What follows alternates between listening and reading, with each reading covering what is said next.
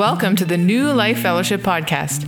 New Life Fellowship is a community of grace in Kitchener, Ontario, Canada. Our goal is to teach and share and experience the life of Jesus Christ together. You're about to listen to a message from one of our meetings.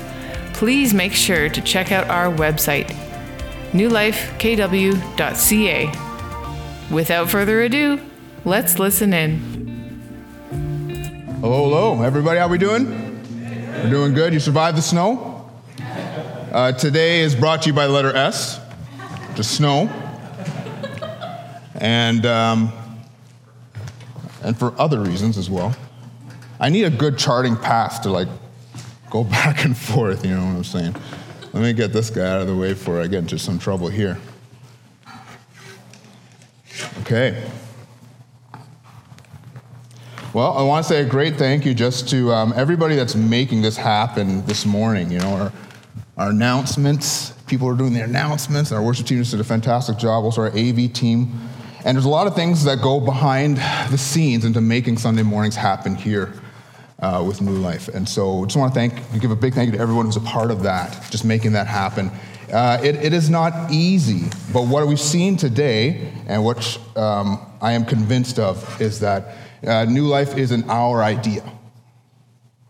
New Life Fellowship isn't our idea. Jesus will build his church. And he has a plan for us, and he has a purpose for us that goes beyond our plans and our purposes, and he's going to do a good work.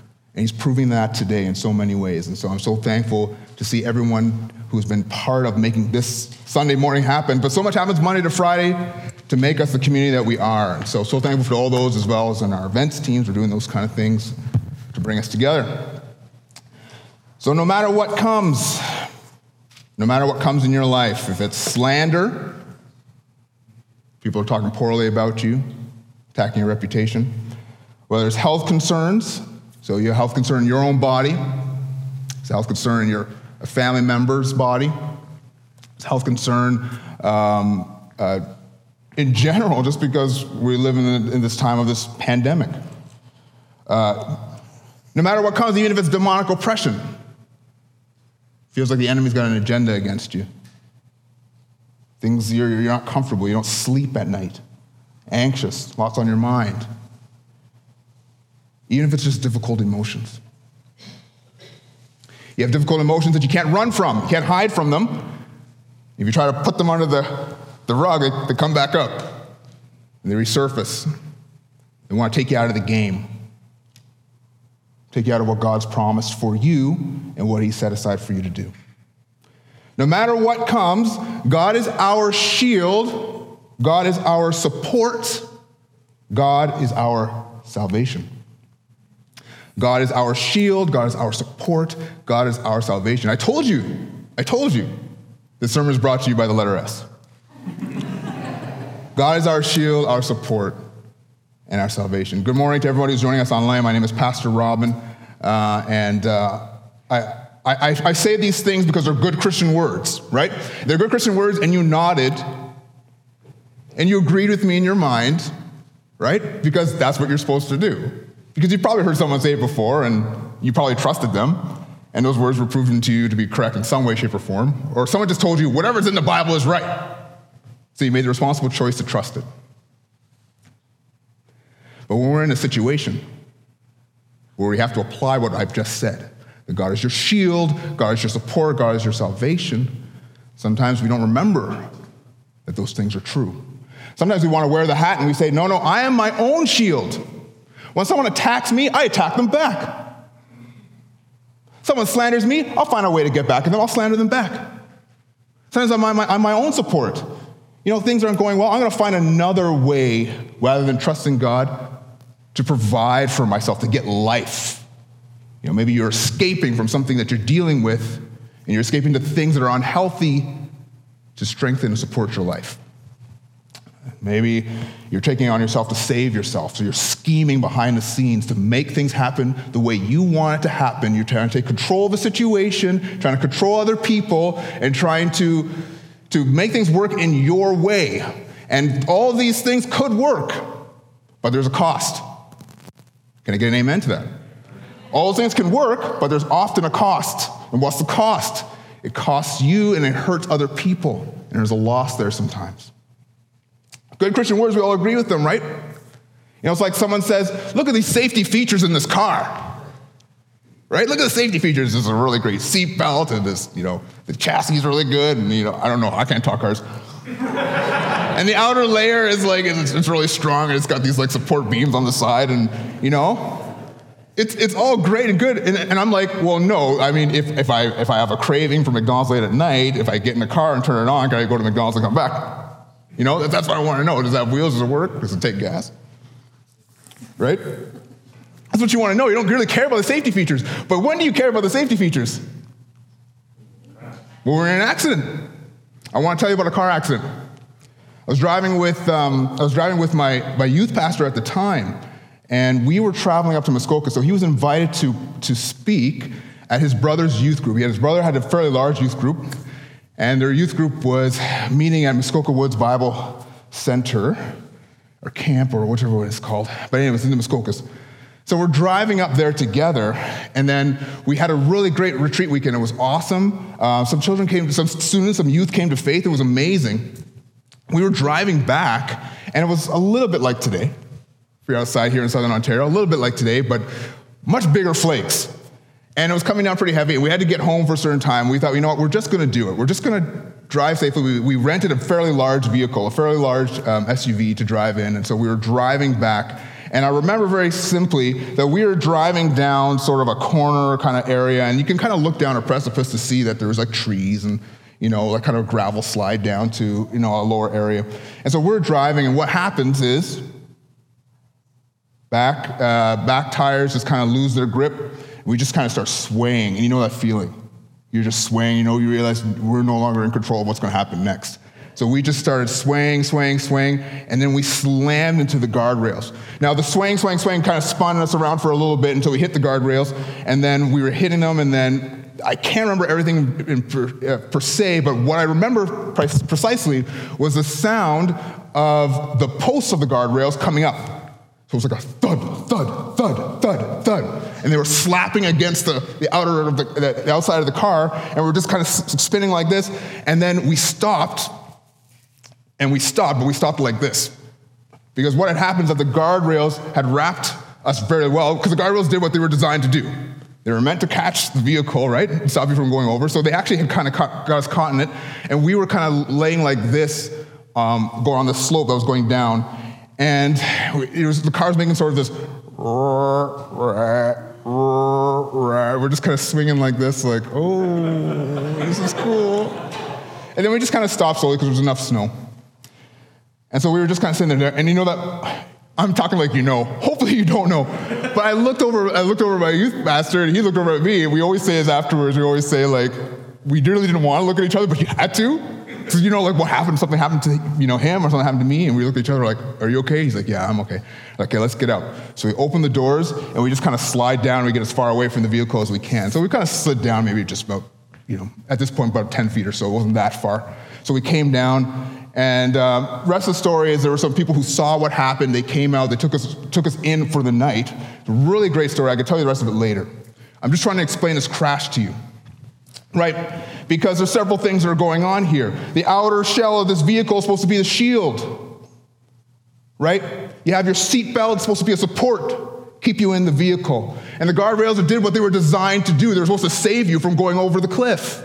All of those things did what they were meant to do. But these are inanimate objects. They were designed to protect us, and they are inanimate objects. Instead, what do we have? I want you to get a picture here, right? When we say God is our shield, God is our support, God is our salvation, we're not talking about an inanimate object that doesn't know you personally and doesn't know what your needs are. Doesn't know what tomorrow will bring. He knows what tomorrow will bring, but he's going to meet you right there. He's going to meet you there. We're talking about the master of the cosmos, creator of time and space. And you were born of him. 1 John chapter 5, verse 1 says this. It says everyone who believes that Jesus is the Christ is born of God. He has an invested interest in you. He has an invested interest in you, not an inanimate object.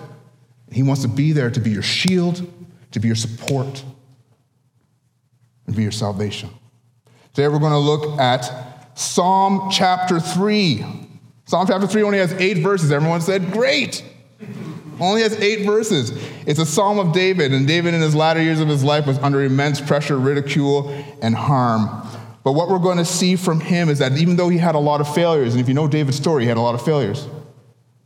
One thing you know about David is that he has a relentless habit of trusting God when things go south. And God shows up. And we're going to see a little bit about that from his story today. And what I'm hoping to hear, or hoping that we hear from Abba Father today in Psalm chapter 3 is this, that when we are surrounded, when we are enclosed and encircled by hardships, it's hard on every end, right? It's family, it's work, it's school.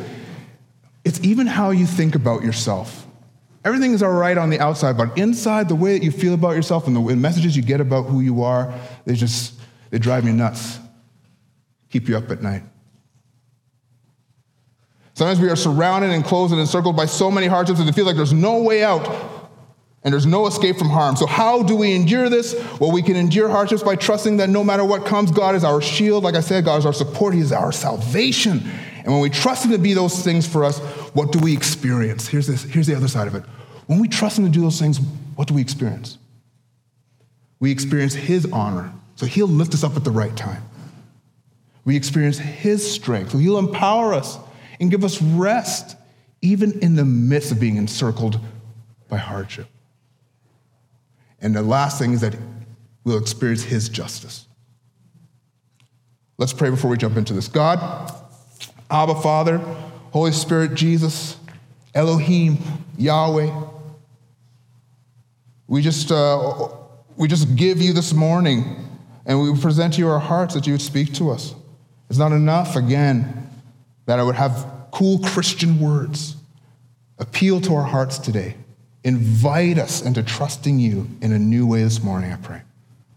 In Jesus' name, amen. Okay, so I'm going to read it to you, okay? It's I'm going to read Psalm chapter 3, verses 1 to 4. So unfortunately, we don't have it up on the screen. If you do have your Bible with you or you have it on your phone, you can read along with me. So we're just reading Psalm chapter 3, verses 1 to 4. This is David writing this. He says, "O Lord, how many are my foes? How many people are against me? I have so many." He says, "Many are rising up against me. Many are saying of my soul," my personality, the depth of who I am. Many people are saying this against me. "There is no salvation for him in God. Not even God will save him." But David says, "But you, O Lord, are a shield about me, my glory and the lifter of my head." Oh, I cried aloud to the Lord, and he answered me from his holy hill. That's what David says. David's talking to us right now about a moment in his life. It's probably the deepest, darkest point of his life, and it's towards the end of his life. You know, sometimes we like to say, like, you know, that was in the past. You know, high school was hard, college was hard. You know, having young kids was hard. Some of us are a little more mature in age. You're like, no, life is hard in general, right? But David learned this. He learned that he can endure hardships by trusting that no matter what comes, that God is always going to be his shield. This is what we want to get from these first 4 verses, that when David trusted God to be that for him, God gave him honor in due time. And we learn that primarily from 2 Samuel chapter 15, and what we're learning from that part. And this is what this psalm is primarily about. It's about this dark time in David's life where his own son came against him. His own son was slandering him and was causing other people to come against him. So it even says that the hearts of the men turned against David and went towards David's son named Absalom. Now David is king, so his son wants to usurp him and get rid of him so that the son could be king. It's a terrible story because he ends up kicking his dad out of office, kicking his dad out of the whole city. His dad has to leave. He has to run away. And he's trying to get as far away from his son as he can. He has to go and cross the Jordan. So maybe over here is where Jerusalem is, where David's supposed to be. He needs to cross a river to get away from his son. The son wants to kill him. Now, Absalom has his reasons for why he's doing this. If you know much of the story, David's own sin is what caused this in a lot of ways. But Absalom's pursuing him. He has to leave. Even on the way, even on the journey, here's an idea of slander that we don't like. It's hard to even comprehend. David's running away from his own son. And on the journey, there are people who are supporters of King Saul from the past, from David's past, who hate David, and they're stoning him while he's walking away. He's walking away, people are throwing stones at him and cursing him. David says, you know what, let him curse, because maybe God will reward us for this bad treatment. Can you imagine the faith to say that? He's walking away with people treating him poorly, just saying, no. I'm pretty sure from what I've experienced in my life that God has a habit of redeeming me, has a habit of avenging harm and things done against me. You see, this happens to him. He runs away, and he finds a way to come back, actually, towards the end. He finds a way to come back and take back Jerusalem from his son. But even in the process of that, a whole lot of terrible things happen. If you guys even want to know about it, you can look for yourself at 2 Samuel chapter 15 through to 17. It's terrible. But here's something that's important for us to understand. That David has the boldness to say this, even in this scenario, that God is my shield, a shield about me, my glory, and a lifter of my head. I mean, even 2 Samuel chapter 15, verse 30 says this. He's actually walking up the Mount of Olives, and he's got his head covered. And he's walking barefoot, which is just basically a way of the people saying, like, he's in absolutely a shameful position. And he has a boldness to write the psalm that even in this most degraded position that I'm in, that God will shield me. He will protect me, and he will lift my head. And that's a very important poetic term that's being used there. It's a way of saying, listen, I've been brought to so much dishonor. It doesn't matter. I don't even have to go back and take that honor back. God will lift my head. God will be the one who will honor me. And where is he getting this from? Well, you see it from his story, the things that he had to endure up until this point. He had seen multiple times over and over again. Every time he trusted God, that God revealed himself to be the one to restore. You know, that word shield is a very important shield. Even in the Hebrew, it's a very important word. Even in the Hebrew, it's the word magen. And it says, God is a shield around me. You might feel like you have things coming from every end coming at you. And he's saying, no. God is a shield all the way around me. Even if people are coming at me from every end, that is the case. I'm completely covered by God. And he is my glory. He will honor me. He will be the lifter again of my head. Now, David has a lot of insight to say this. He even goes to the point of saying this. He even says that even if they're saying there's no salvation for him in God, he doesn't even focus on that. He just focuses on the fact that he has a covenant relationship with God. That's the number one thing. We know this because the word Lord is being used. And every time you see the word Lord used in the Psalms, it's that term Yahweh, which means a covenant relationship. So people might be saying God, Elohim, whatever. You put your faith in some fantastical creature, some Santa Claus individual who you think is going to save you. But David says, no, they're talking about him in a fantastical way. No, but I have a covenant relationship. Yahweh was a covenant term given to the people of Israel to know that God was going to save them in all situations. And so he says, they might be slandering me, coming after me, but really what's happening? They're coming after the character of God.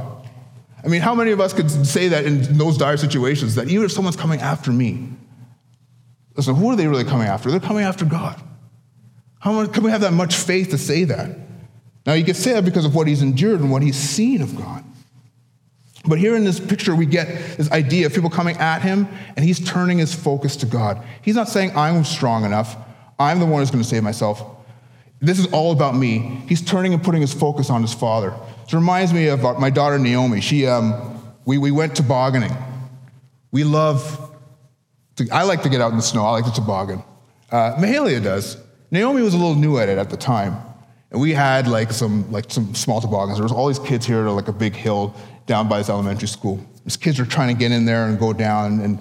And I'm trying to get Naomi in there. And other kids are like, oh, come down with us. And Mahalia's like, no, come down with us. Go in the toboggan. And so I'm like, okay, Naomi, just go. Just go in there and go down. It'll be fun. Like, just do it, right? It's not that big of a slope. Come on, she's 3. She can do it. So I'm like, no, just do it. And she just turns to me and she's just like, hands up, like, no, I'm not doing it. She's like, I don't care what anybody says. Pick me up right now. I am not doing this. And I'm like, okay, honestly, I'm a loving father. But I have this moment, I'm just like, get in there. Like, I was just like, just get in there. But you know what Naomi knows from experience? Is that her dad's a big suck. And he knows I have a problem with this. Like, Naomi's a little bit tall, too. Even the other day, I even picked her up and carried her from, like, dropping Mahalia off at school. She's not light anymore. Like, it's actually generally heavy. You know? And it's like, I'm just such a big suck when I see this. You know what Naomi knows in the moment is that she knows that if she turns to her dad and she puts her hands up, she knows that I'm going to pick her up.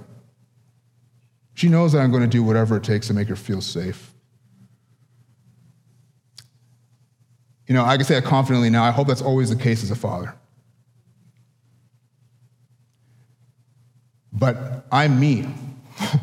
I'm a frail human being. But our most heavenly Father, if we turn to him and say, everyone's saying this against me. They're saying this against me. They're coming against me. They're chasing me halfway across the desert to go across the river. They're chasing me out of my home. And people are slandering me and throwing rocks at me while I'm walking away. What am I going to do? Well, I remember his faithfulness to me. I remember that I was a little boy with a rock and a sling. And yeah, of course, I killed a bear and a lion. But what really gave me the victory that day? It was God who gave me the victory. I slayed the giant because God gave me the victory. Right? So you can look back and say, hold on a second. I'll go back and put my confidence in what I remember about who God is. And he did that. In that same confidence, he could turn. He says, but you, O God, are my shield. You are my glory. You are going to be the lifter of my head. If you read the rest of that narrative in Samuel, that's exactly what happens. He put his trust in God and turned to him. You see, that's childlike faith, like Naomi there. Reminds me of 1 Peter chapter 5, verse 6. You know, humble yourselves, therefore, under the mighty hand of God, so that in the proper time he may exalt you. You might feel under pressure from other people to perform and to look like a certain way. It might be keeping you up at night. You feel like you have to do something to preserve your reputation. 1 Peter says, no. Humble yourself like a little child. Turn to me. Put your hands up. Humble yourself. The world says, I'm a brazen adult. If someone offends me, I offend them back. And we give off this demonstration of strength rather than letting pure and honest, immense, eternal strength of our protective, most heavenly Father be presented and show itself at work. We can just turn to him and say, you are my shield. Lift me up, because I can't do this right now. You know, you're saying, Robin, that's great if God's my shield. I would rather give up on my life or my dreams or the goals that God has given me rather than push through this negative experience that I'm in. Right? You might be there, but I want to respond with this. You know, so we're going to look at now in chapters verses 5 and 6. It says this, that we're going to look at this. We're going to look at how that we can endure hardships because God is our shield, but he is also our support. He can also be the one to give us life to endure those things. And when we trust him to be those things for us, we experience his honor, but then we also experience his strength at work. So let's look at verses 5 and 6 together. So Psalm chapter 3, verses 5 to 6. And David says this, I laid down and slept. I awoke again, for the Lord sustained me. And I will not be afraid of many thousands of people who have set themselves against me all around. Now, David is describing right now Just basically the fact that he's run away from his son and he's gone to rest, and he was able to rest, actually sleep, even though he had all this clamor around him. Could go to bed at night, didn't have insomnia that night. He was able to rest because he could trust and know that God was going to support him through this. He could think back to God's faithfulness and know that he could do this for him. Listen, we're talking about David. David's not even born of God. Sometimes we raise up these individuals. He's not even born of God. You were born of God. You were born of God in the sense of this. When Jesus was resurrected from the dead, you received his spirit inside of you when you chose to believe. And you were also resurrected with a new spirit as well. So in that sense, you are born of God. You have a new created essence of your being that wants to honor God, that desires to honor God, that is also joined with God, to the point that there is no beginning and no end to that union. David is saying these things confidently, and he's not even born of God. Here we are right now, we are in complete union with Jesus. We are in him and he is in us, and our lives are hidden in him. Our lives are hidden in him. In other words, we are safely placed in him. And he says, I lay down, I slept, and I woke again, for the Lord sustained me. I will not be afraid of thousands of people. I mean, it's important for us to even understand this. Hebrews chapter 1, verse 3 says this. It says, he is the radiance. It's talking about Jesus. He is the radiance of the glory of God and the exact imprint of his nature, and he upholds the universe by the word of his power. So this is Jesus. He upholds the universe, all things, by in that Greek word, is the rhema word of his power. It's this word of power. He's sustaining all life with his own strength, with his own word. Some translations say even by his own breath, he is sustaining all things.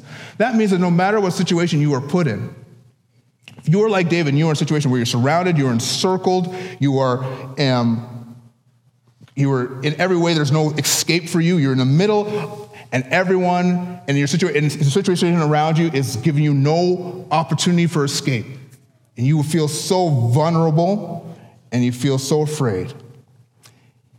Even in this moment, anything that the enemy or the world or other people or whatever things they have set against you, it has nothing against God's assignment and God's appointment for your life. He sustains all things. He is the one who's in control. They might say they have an assignment to which you will now be separated from God or rejected from God. It's not true.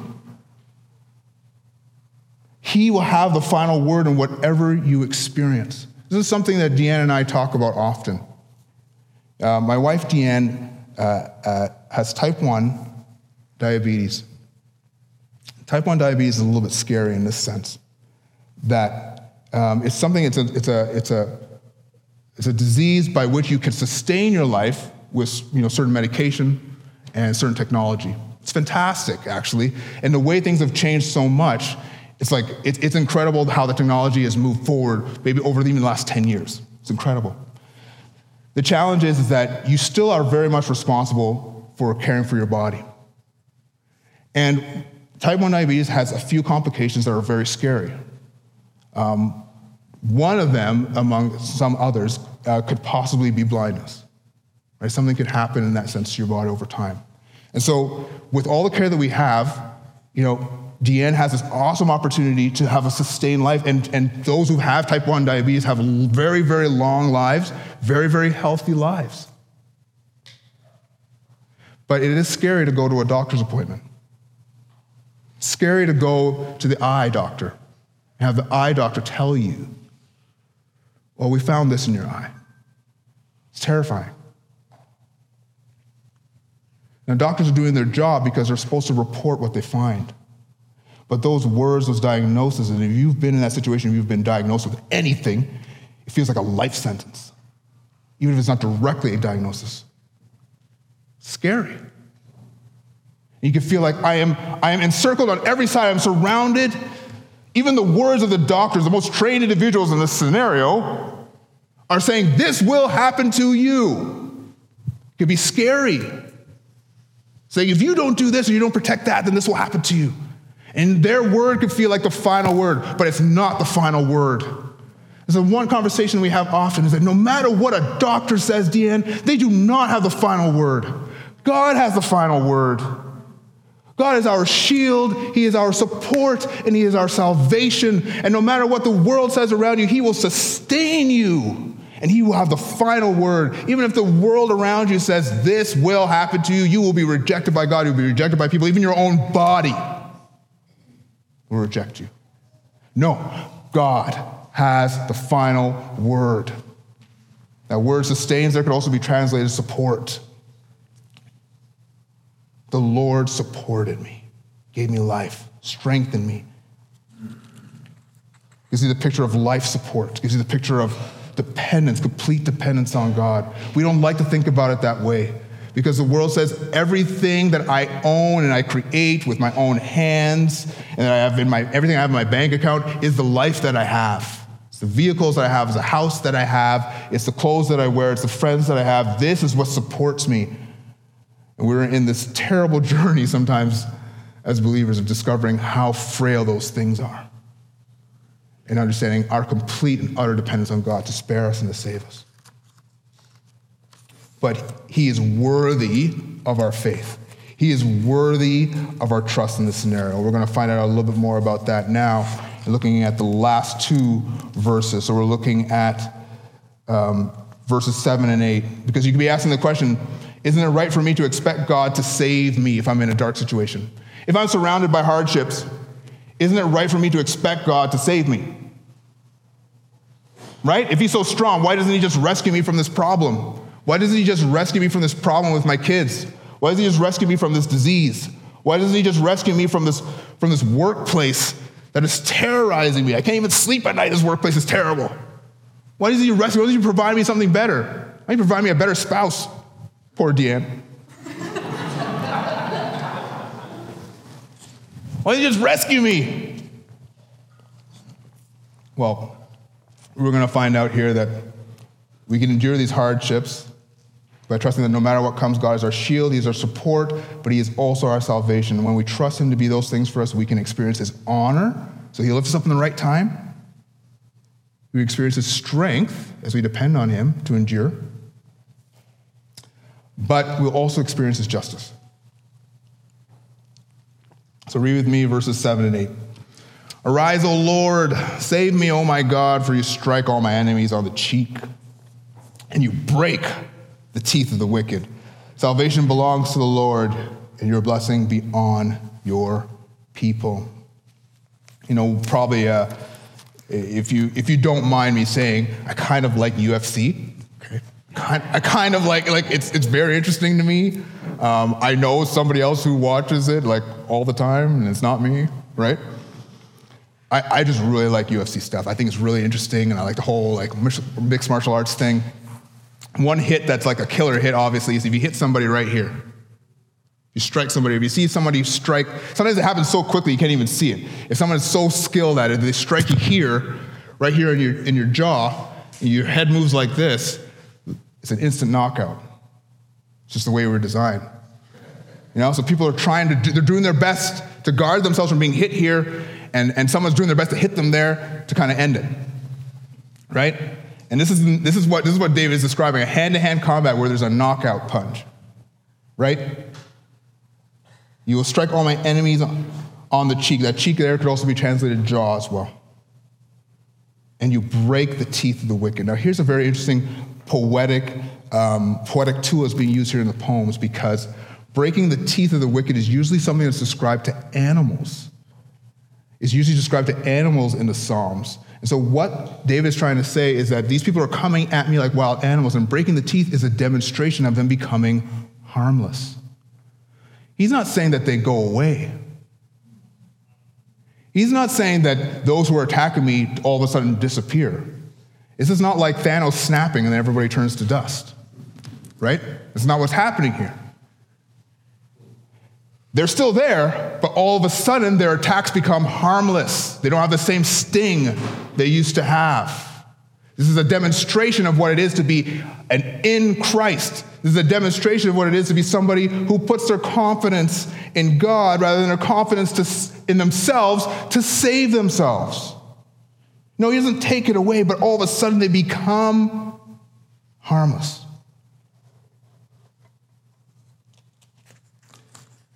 Maybe the rescue is not the freedom from the attack, but it's actually just the attitude about how the attack has changed, right?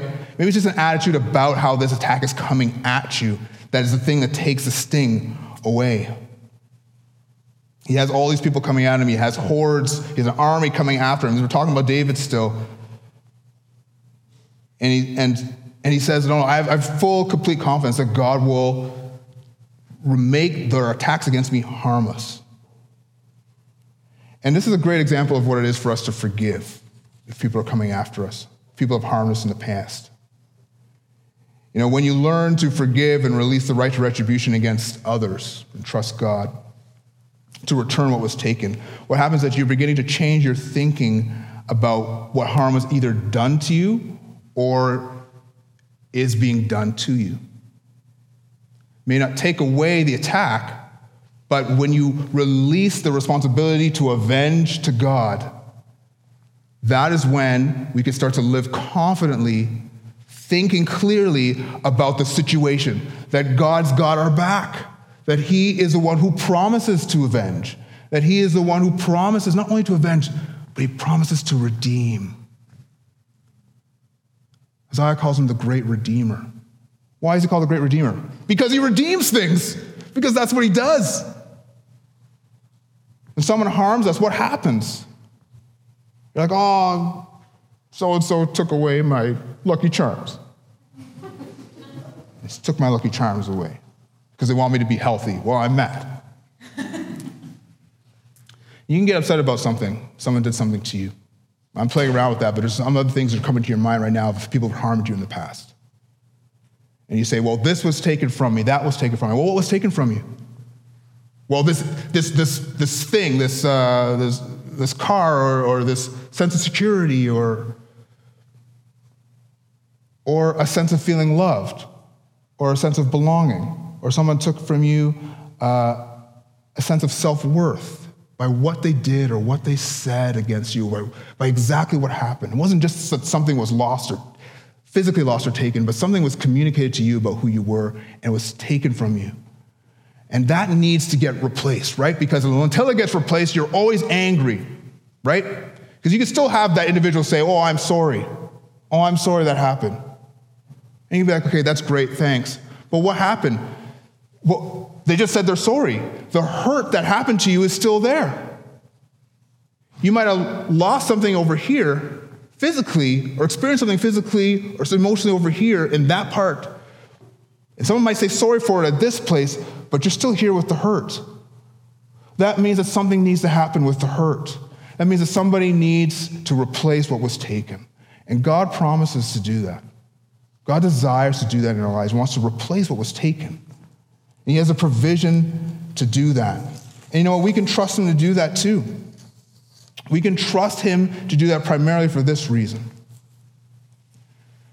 Because God already gave you something for nothing. You were already born into this world with a spirit that was not connected to God. You were disqualified from being with God forever when you were born. You had nothing going for you. Instead, God gave you something for nothing, that when you were still an enemy of God, Jesus died for you. That when you were separated from God, there was nothing that could be done. When you were the Toronto Maple Leafs and I, God, being the Montreal Canadiens, just using these examples. But I want you to get this idea that there's a complete enemy territory here. That Jesus crossed that barrier and he said, even for an enemy, I will die. Can you imagine how valuable you are? That even for an enemy, God would die. When he did that, he gave you something in replacement. That's what we were talking about before. He gave you his spirit that now made you qualified to be with him forever. and he gave you a new resurrected spirit, and they're both joined together. And obviously we have the joy of heaven one day. But right now, in the now, you are in union with God. He gave you something for nothing. So why are we afraid to trust God to give us something for something? You experience loss over here, a loss of a sense of security, a loss of a sense of love, a loss of a sense of care over here. And you're like, I lost it. It's gone. I'm upset about it. And I have to get it back on my own. Or we can come over here where God is. Be reminded of the fact that those losses and those hurts he knows, and he wants to pay back. He wants to restore love, care, a sense of security, a sense of self-worth to you from all those things that were happened to you in your past. The truth is that we have to trust him to do that. We have to trust him to be the one to restore. We have to trust him to be the one who redeems.